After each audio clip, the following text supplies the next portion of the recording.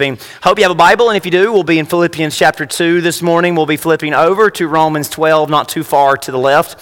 From Philippians, we'll be reading verses 12 through 18 to begin our time together as we conclude what has been, I think, a really productive, a really constructive series of conversations called Engage. And if you haven't been with us, we'll catch you up really quickly on what that has been all about. And I think we can land this plane regardless of if you've been here or not. I think you'll get something out of today's message. And I really hope that you do as we talk about the importance of obedience, the importance of obeying the will of God. So Philippians 2, verse number 12 through 18, Paul is writing to the Philippian church, but also through the Spirit to us all these years later.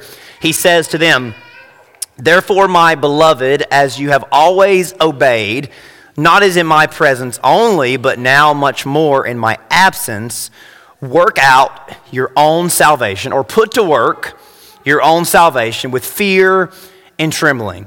As in, salvation is not a light thing or is not a small thing. It's an amazing blessing to be given, to be blessed with. So we ought to work it out with that reverence and that respect. For it is God who works both in you to will and to do for his good pleasure. Do all things without complaining and disputing. Man, we should put that verses on our refrigerators, on our billboards. Right, that would just make life so much better if we just all obeyed that one verse without any context at all. Do all things without complaining and disputing, that you may become blameless and harmless. You think, well, complaining and disputing isn't really that harmful, right? But maybe it is more than we realize. Do all things without complaining and disputing, that you may become blameless and harmless, children of God without fault, in the midst of a crooked and perverse generation. So God confirms some things you may think about the world. But in the midst of a crooked and perverse generation, among whom you shine as lights in the world, literally as stars in the sky. Holding fast the word of life, so that I may rejoice in the day of Christ, that I have not run in vain or labored in vain. Yes, if I am being poured out as a drink offering on the sacrifice and service of your faith. Paul's writing to them as not as the pastor, but as the planter of the church, as the leader of the church, as the influencer over the church, that his work for them has not been in vain. He says, I am glad and rejoice with you all. For the same reason you also be glad and rejoice with me. So Paul believed that the work that he planted and started there would be continued by the Philippians. Now, today we are concluding our conversation about what it means to be engaged with God. And engaged is a fancy word of being close to, being connected to, being in step with, being in harmony, being united with God. What it means to be totally focused on and in step with and captured by and motivated for him. Now, don't worry if you haven't been with us.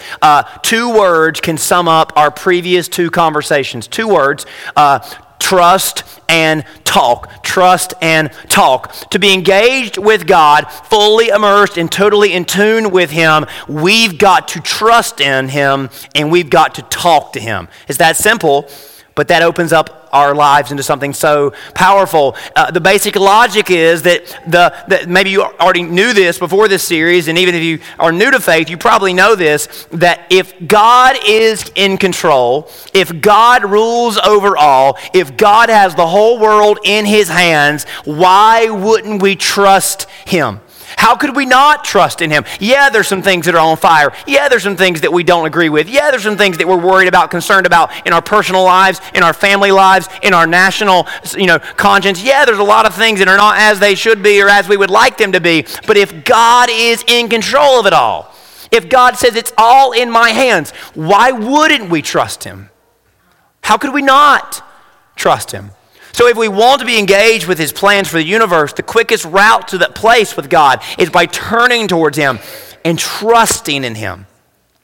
Proclaiming to God, God, I trust in you. I'm depending on you for all my needs, for all my direction, for all my future. I'm not going to take a step if my faith is not in you. I'm totally relying on you. We're shifting our weight out of ourselves, out of this world, out of money, out of politics, out of society. We're shifting our weight onto Him and only Him. That's what it means to trust God.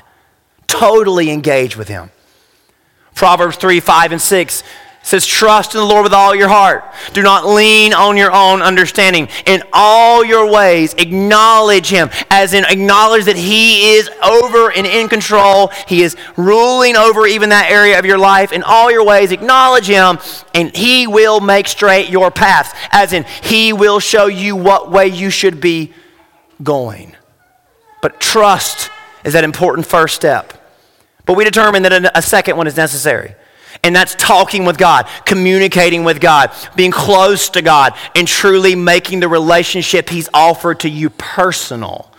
Again, if the God who is in control and rules over it all also happens to want to know you and be in a relationship with you, how could you decline that?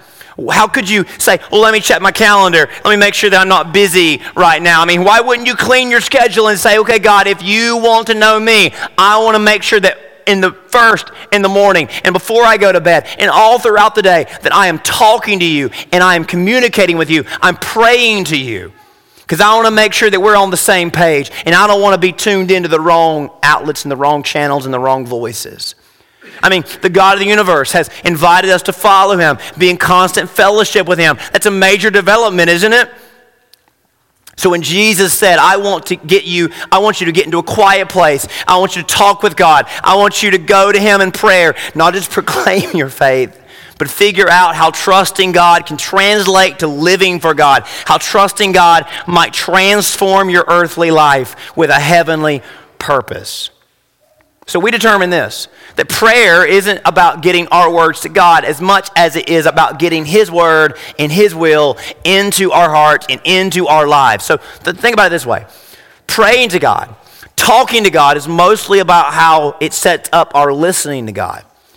Because isn't it true that half of every conversation, unless you're one of those people that just talks and talks and talks and talks and talks for 45 minutes at a time like me, talking to someone involves listening to someone as well, right? If you're just a talker and no listener, then nobody wants to talk to you, right? Or maybe that's the problem.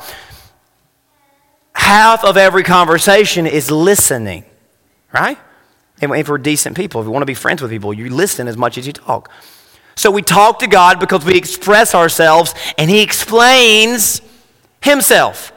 So as we declare our trust in Him, He reveals His plans for us. As we pray, our Father which art in heaven, hallowed be your name. As we pray, thy kingdom come, thy will be done. He reveals His will as we pray and talk and lean on Him. So we see that trusting and talking are so important. Relying and praying to God is so important if we're going to take our relationship to another level so that we might even be more engaged. And that leads us to this final week in discussion around this subject. If we're going to be engaged with God and stay engaged, it's the big thing. Stay engaged with God. It's kind of like relationships that we have here on earth. Falling in love is easy. Staying in love, not so easy, right? That's why there's a whole lot more people that fall in love than stay in love. Starting a relationship might be easy, but continuing that relationship is not always that easy, is it? Now, of course, God is not going to bail out. God's not going to give up on us. But if we want to stay engaged with Him as He is with us, staying engaged is important. So we trust in Him, we talk to Him, and that sets up obeying Him, which is so important.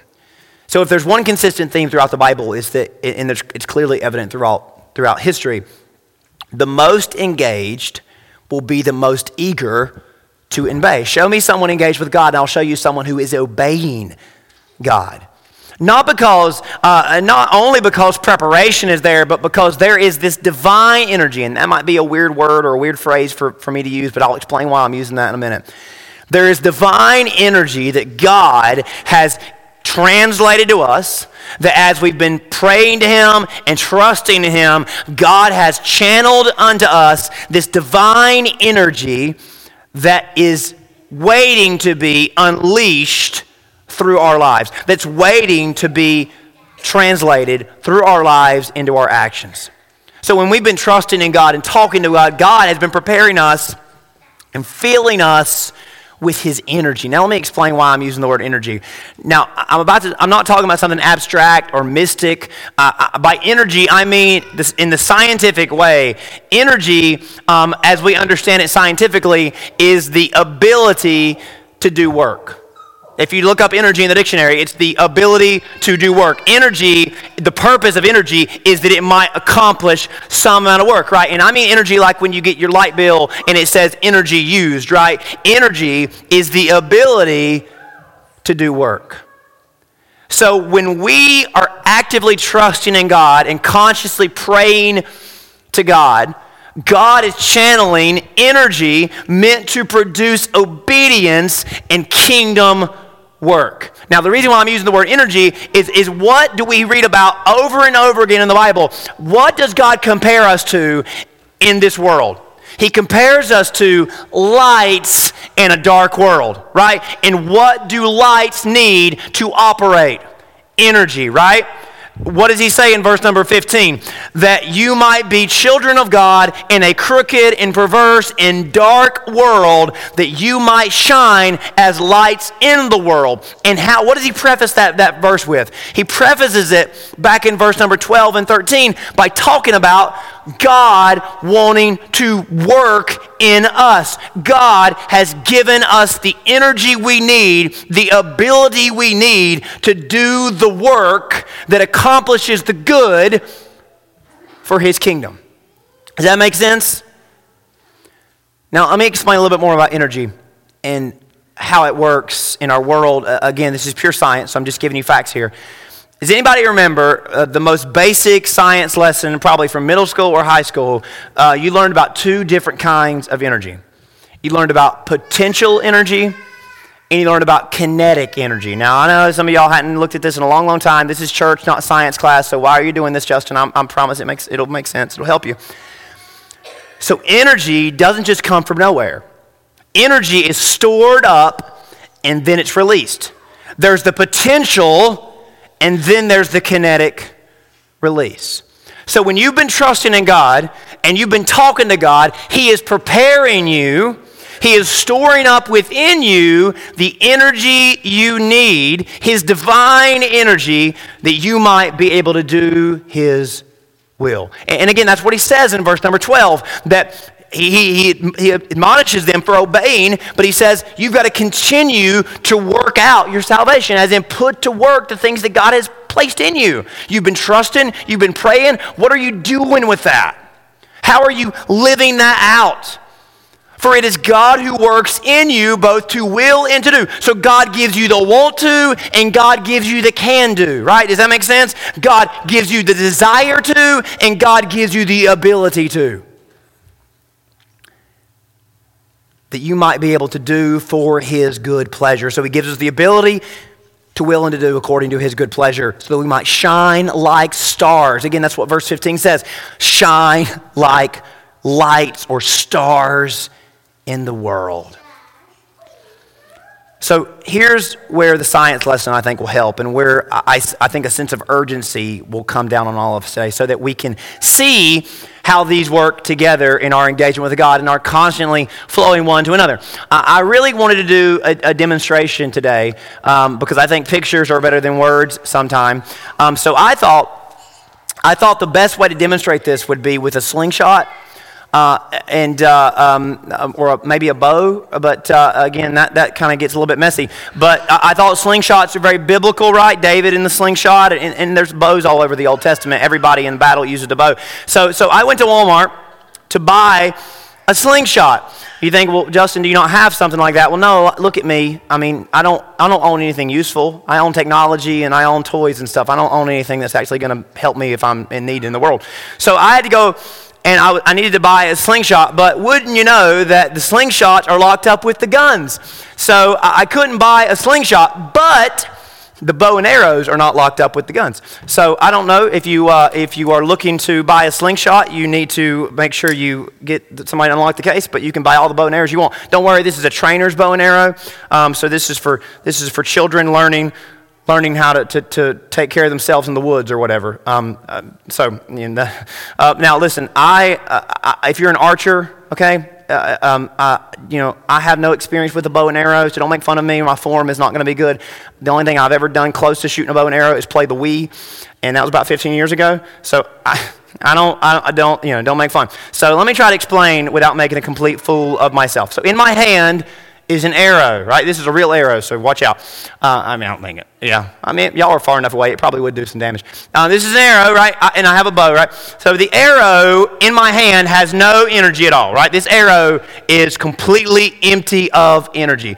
In my hand, on the table, it cannot accomplish any amount of work. But when I put the arrow, and I had to learn how to do this. I never held something like this before, so y'all pray for me. So I'm going to point this way. So when in my hand, when the arrow is in the bow and I pull it back, all of a sudden it's got potential energy, right? Right? And they teach you in safety school, never point at somebody, so I'm not going to point y'all. We might have a hole in the wall later, so watch out. The arrow has potential energy. But guess what? That potential energy, as high as it may be, as long as it's pulled back like this, is not going to mean anything in terms of accomplishing anything. A lot of us are like that arrow right now. We are in potential. We are prepared. We are full of ability, but we stay like this. We trust God. We pray to God, and that arrow is pulled back as far as it can, as tight as it can, and it's ready to do some work, but it never gets unleashed. You know what happens when the potential energy just sits there? It eventually dissipates. Because like you and like me, our arms get tired, and eventually we'll let go. And all that potential energy doesn't amount to anything. And no matter what we were prepared to do, if we didn't unleash it, all that preparation was wasted. Potential energy is important as a preparation phase. But it's all untapped potential if it's unreleased. If it's unreleased.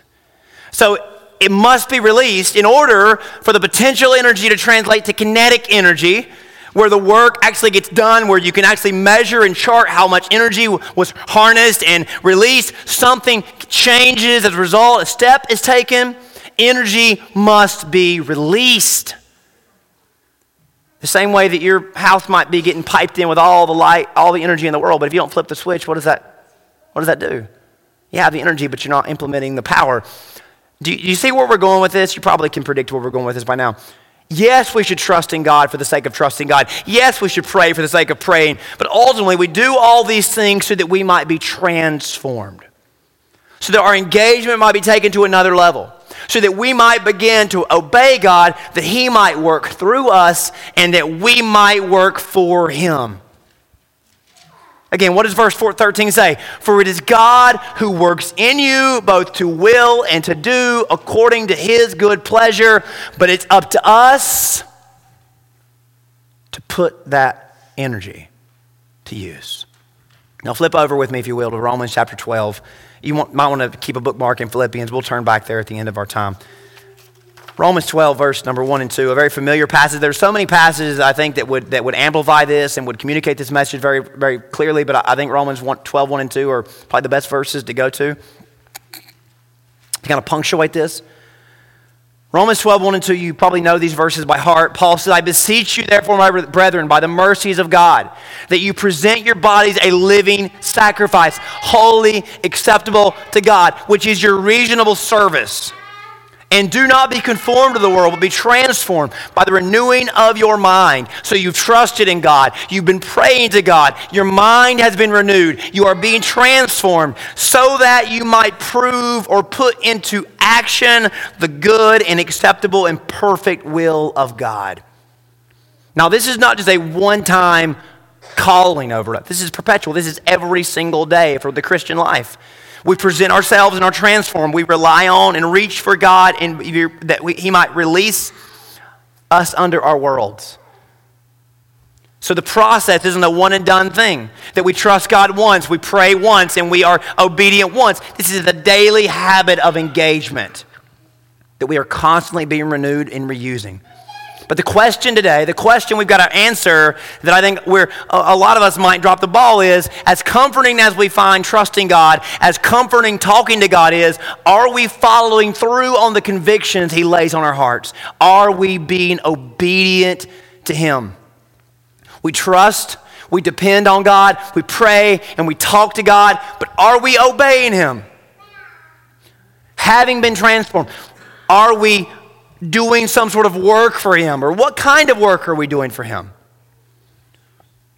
Trusting in God and praying to God will translate to God preparing us for good works. Having been transformed, are we now being obedient?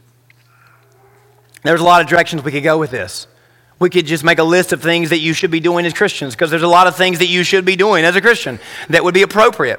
But in fact, Paul goes on in Romans 12 to do that. But first, he wants to talk about the unique opportunities that we all have to obey God in our individual lives. So before he deals with the general, we all should be doing this kind of stuff, he wants to talk about you and I and the unique opportunities we have to obey God.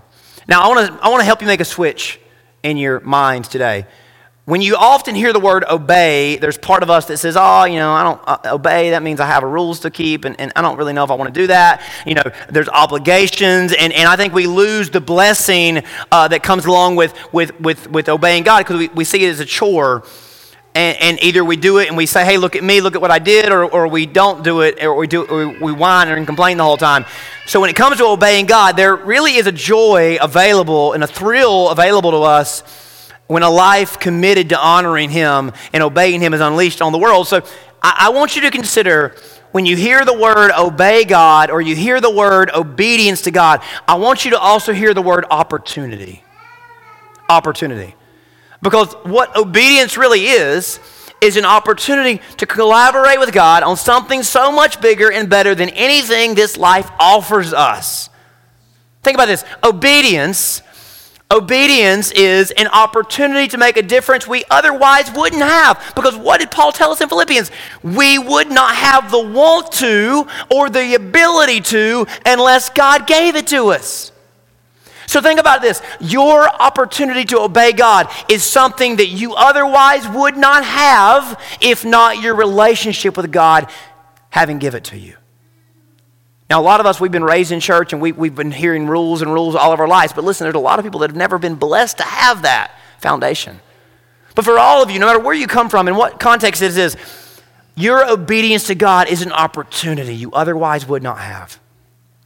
In our flesh, we don't want to, we don't have the ability to, but Paul says He gives us the will and the ability. So we bring our bodies to God, we bring our lives to God, and we lay them down before Him so that He might show us what His will is. So to consider obedience as an opportunity, I think it's a no-brainer. I think all of us throughout our lives find ourselves in unique situations where maybe only we have been strategically placed by God to obey Him. Listen to how Paul talks about us in verse 3 through 8.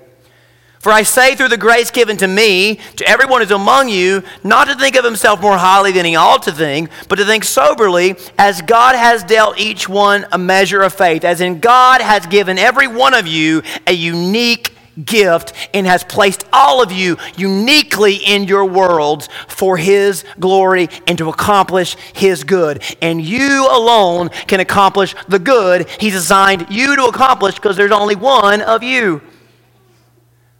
He says, for as many members in the body, one body, but all members do not have the same function. So being many are one body in Christ, individually we're members of one another. So all of us, we're together, but we all individually have a unique offering to the world. All of our potential is different. And then he gives some examples.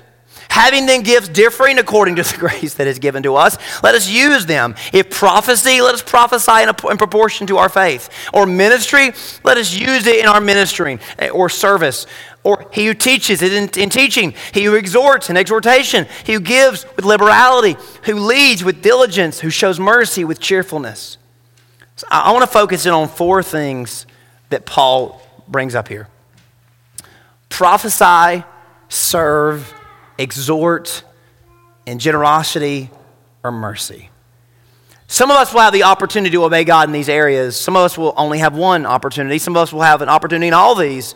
But the point is, there will be specific scenarios and situations we find ourselves in. If we are engaged with Him in faith and fellowship, and we've been trusting and praying to Him, the door will open for us in a way that could change us and change others and change our world, but that's only available to us. It may be a small thing that only gets noticed in your home. It may be a thing that changes your company. It may be something that changes the world. But it's what God gives you the opportunity to do. Whether pertaining to yourself, your family, a greater community, the church, and beyond. So I want to talk about these 4. When you hear these 4 things, when you hear prophesy, that's just a fancy word for speaking up. As in, you've got some truth to speak, and nobody else is speaking it. And God's given you a platform to speak that life, to speak that truth, to speak His word.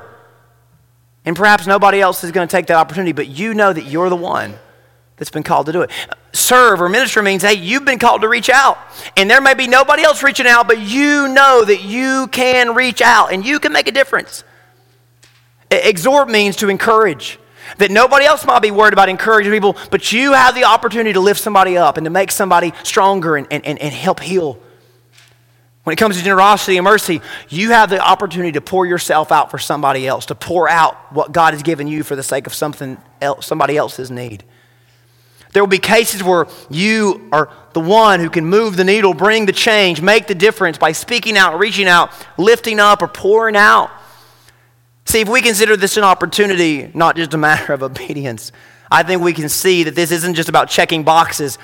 This is about contributing and collaborating and building the kingdom of God. We've trusted in God's rule and reign. We've prayed for His kingdom to come. Our next step is obedience, making the most of our opportunity to bring His kingdom to life. Now listen, we're entering the Christmas season where I think all of us this time of year are a little more inclined to lean in this direction, to lean toward others. We celebrate Christmas as if heaven feels closer, and the reason it does is because everybody acts differently this time of year. We all act better. There's an infectious spirit in the world, in the air, as we all recall and reflect the Christmas gift. God is with us and for us, and we feel that and we share that. But listen, this should not just be a Christmas thing. This is a Christian thing. Every day is an opportunity to obey God and make Him known in our world. Again, what did Paul say back in Philippians? Shine like stars in the sky in a crooked and dark world. And what is Paul saying here? That we might allow God's grace to work through us. That His energy would go from potential to kinetic. That we would go from prepared to reality.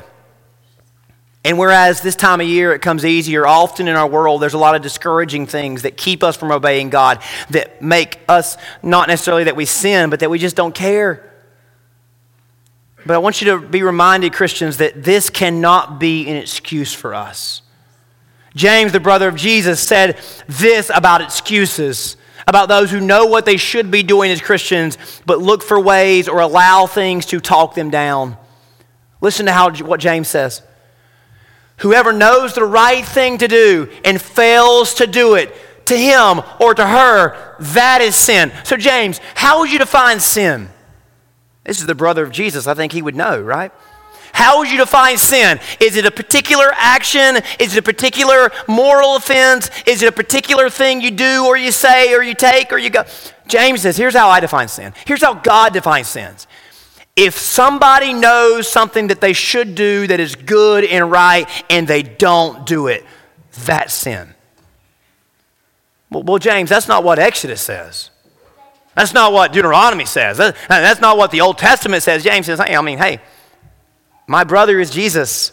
I'm inspired by him. And Jesus would say, if you bottle it all down, God has given us the ability to do good, to do the right thing for our sake, for the world, for those around us. And James says, I would define sin as somebody who knows the good thing to do and doesn't do it.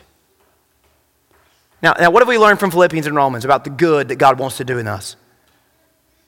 Come on, there's a level of responsibility on us, not just to believe in good things, not just to vote for good things, not just to sing about good things, but to do good things. And saying, well, I live right isn't enough.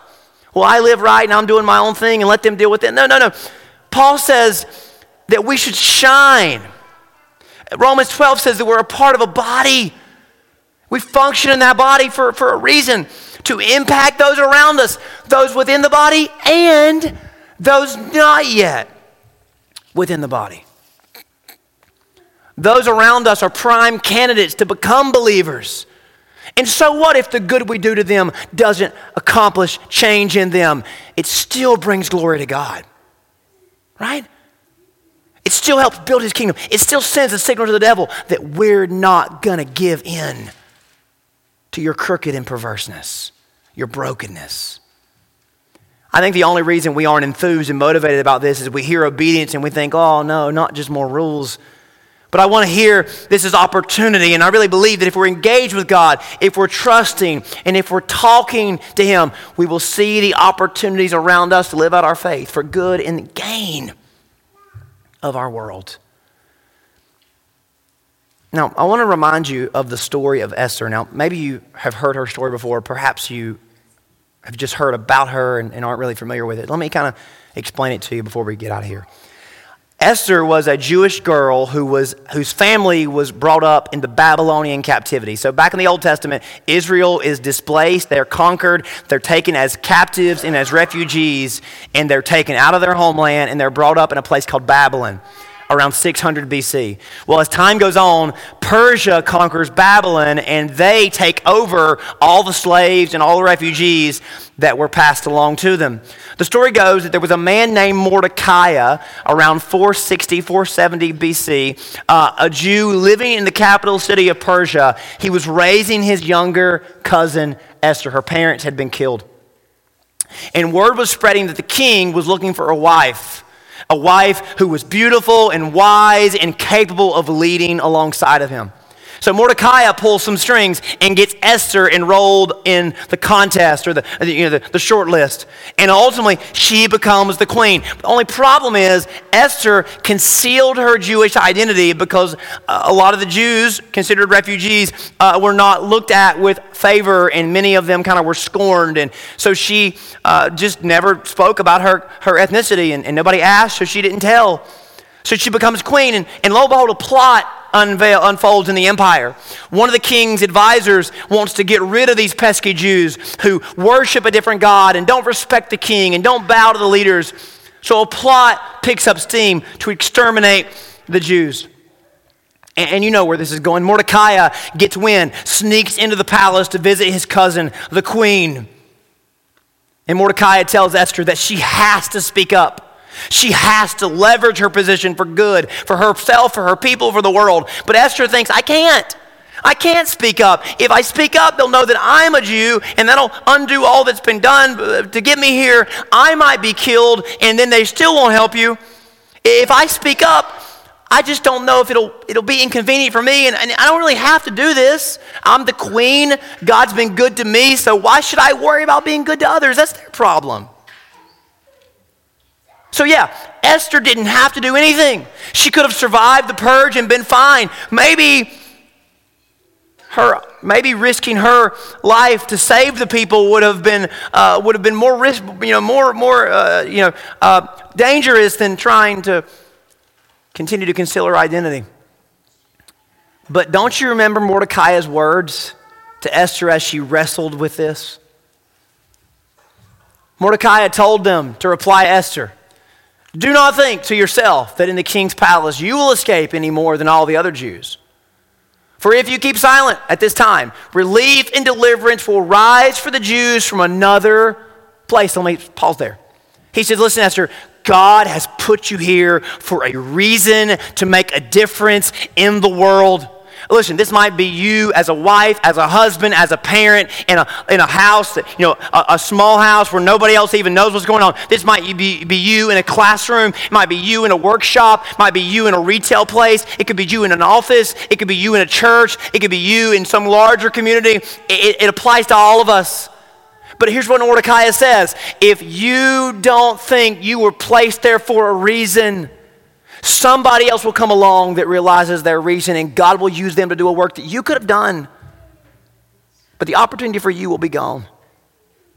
That you've been praying for this and you've been trusting God. The natural progression is that you might step out and obey Him, that you might fully realize what you've been placed here for.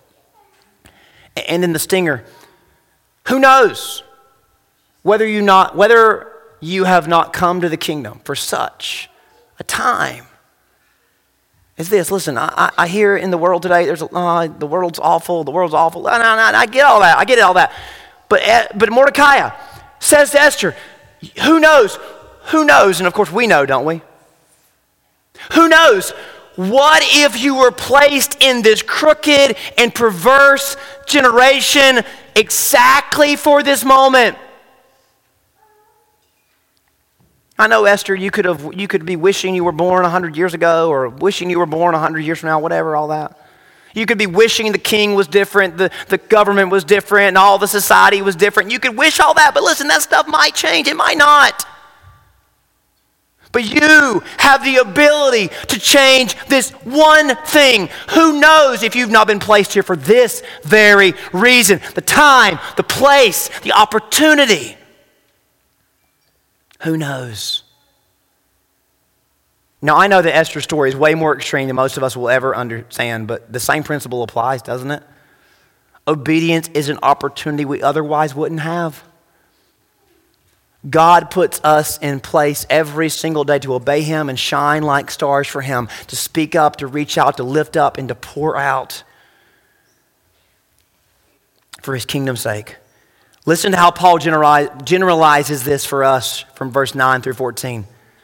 Let your love be genuine. Let your love be without hypocrisy. Abhor what is evil. Cling to what is good. Be kindly affectionate to one another with brotherly love and honor, giving preference to one another, not lagging in diligence, being fervent in spirit, serving the Lord, rejoicing in hope, being patient in tribulation and trials, continuing steadfastly in prayer, distributing to the needs of the saints, given to hospitality.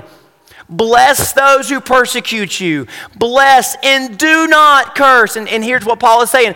Do not counter evil with evil. There's enough of that in the world.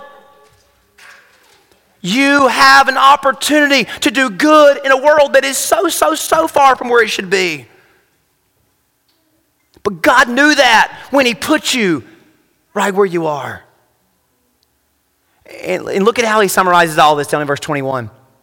Do not be overcome by evil, but overcome evil with good. With good. So you see where your entire Christian life has been leading you to? You've been trusting, you've been praying. The next step is to obey God and accomplish His good, to do His good. Notice how we keep saying good, because God is a good God and He wants to unleash His goodness on the world. There is so much evil and darkness and sin in the world, and the solution isn't to retreat, but rather reflect the light and the goodness of God even more. To release the divine energy He's given to us that we gain through our engagement. We're so caught up in getting even. We're so caught up in paying back, measuring our obedience against what other people deserve. But what if we just started prioritizing doing good and being good for the sake of God and His kingdom? Giving not what people deserve, but what they don't deserve, just like He's done to us. What if we live by James' philosophy that we know the good to do, and if we don't do it to us, that is sin? It redefines how we even look at sin, doesn't it? What if we considered all the choices we make daily, morally, relationally, socially, professionally, financially? And what if we ask ourselves the question, how can I obey God with my life? How can I take advantage of today's opportunity and do good with my life? Paul gives us some pointers. He boils it all down to holding fast to good, refusing to contribute to the plenty of bad that's already in the world. So let me leave you with a question that I think is appropriate for every one of you to ask. In light of God's goodness to me and to channel his goodness through me, what is the next good thing I can do? I believe if all of us begin living moment to moment asking this question, that every time we have a decision to make, every time we have a phone call to take, a meeting to have, every time we go from one place to another, what if we begin asking the question, walking into every room that we walk into, the good rooms, the bad rooms, the difficult rooms, the frustrating rooms, every room, the fair rooms, the unfair rooms. What if we ask ourselves the question every day, walking into work, walking into our homes, walking into class, walking into wherever we're going to go into for that moment, in light of God's goodness to me and in order to channel his goodness through me, what is the next good thing I can do? From the words we choose, the choices we make, to what we do with our lives, what is the next good thing I can do? You know what this tells me? What this tells us, that our past can't hold us back on this. Yeah, there's a lot of stuff that we might have should have done, but that's over, right? What's the next good thing I can do? I can't undo that, but I can do something good next. I can do something next that reflects the goodness of God through me. I think all of us should constantly scan our surroundings every single day. Trust God, talk to God as his goodness comes to us, wants to go through us. Ask the question, what is the next good thing I can do? For moral choices, financial decisions, the way we spend our time, what is the next good thing we can do? Psalm 76 says, make your vows to the Lord and perform them. I think this is a vow that we should make, to take our engagement to the next level. We've trusted God. We've prayed to God. We are going to obey God. As lights in the world, we bring ourselves before him as a living sacrifice. Every day is an opportunity. He wills in us to work through us that we might do according to his will. So would you come? Would you come before him today as Romans 12, 1 and 2 calls you to? Would you come, as Paul said in Philippians, to work out your salvation, to put to work the salvation he's given you, that you might do according to his good pleasure, that you might shine like a light in the world? Could it be, for such a time as this, we've been placed here? Listen, I don't believe in coincidence. You are in the home you're in the workplace you're in the classroom you're in the social group you're in the church you're in, right? We are way too, I'm in control of my decisions and I can do what I want to do. No. Listen, God, what we start this series off with, God is in control, right? For such a time as this, you've been placed here. I don't mean this physical building, I mean right here in your life. You've been positioned to do his good and to bring his kingdom to life. What is the next good thing you can do? It might be a phone call you make. It might be a conversation you have. It might be a check you write. It might be a visit you make. What is the next good thing you could do? Listen, you know what the next good thing is in many cases. And James says, if we don't do it, what is that the equivalent of? Sin, right? Might not be a verse against it. But James says, if you know to do it, and you don't do it. Church, can we pray for God to open our eyes to the opportunities he's given us every single day? He wants to work in you and through you. He has given you the desire. He has given you the ability. But remember, the arrow by itself doesn't do anything. The arrow pulled back doesn't do anything. But released, who knows what it can do? And who knows if that's the reason you've been placed right where you are. Let me pray for you. Heavenly Father, thank you so much for the opportunity to be in your house today. Thank you, Lord, for giving me the strength to do this. Lord, forgive me for the weakness on my part. Lord, thanks for these folks enduring with my voice. But most of all, I pray that your voice has been heard today, that your word has been heard today, and that we as your people have understood there is obedience that we must follow through with. You have channeled to us your divine power, your grace, to us that wants to work through us. Lord, would everybody here ask the question, in light of the goodness of God to us and what you want to do through us, what is the next good thing we can do? Father, I pray you would show all of our hearts when we examine our morals, when we examine our finances, when we examine our families, when we examine our time, what is the next good thing we can do that honors you, that does good to others, and that helps build your kingdom one day at a time. You've been so good to us, God. Let us pay it forward by letting your goodness be unleashed on our world. We ask this in Jesus' name. Amen.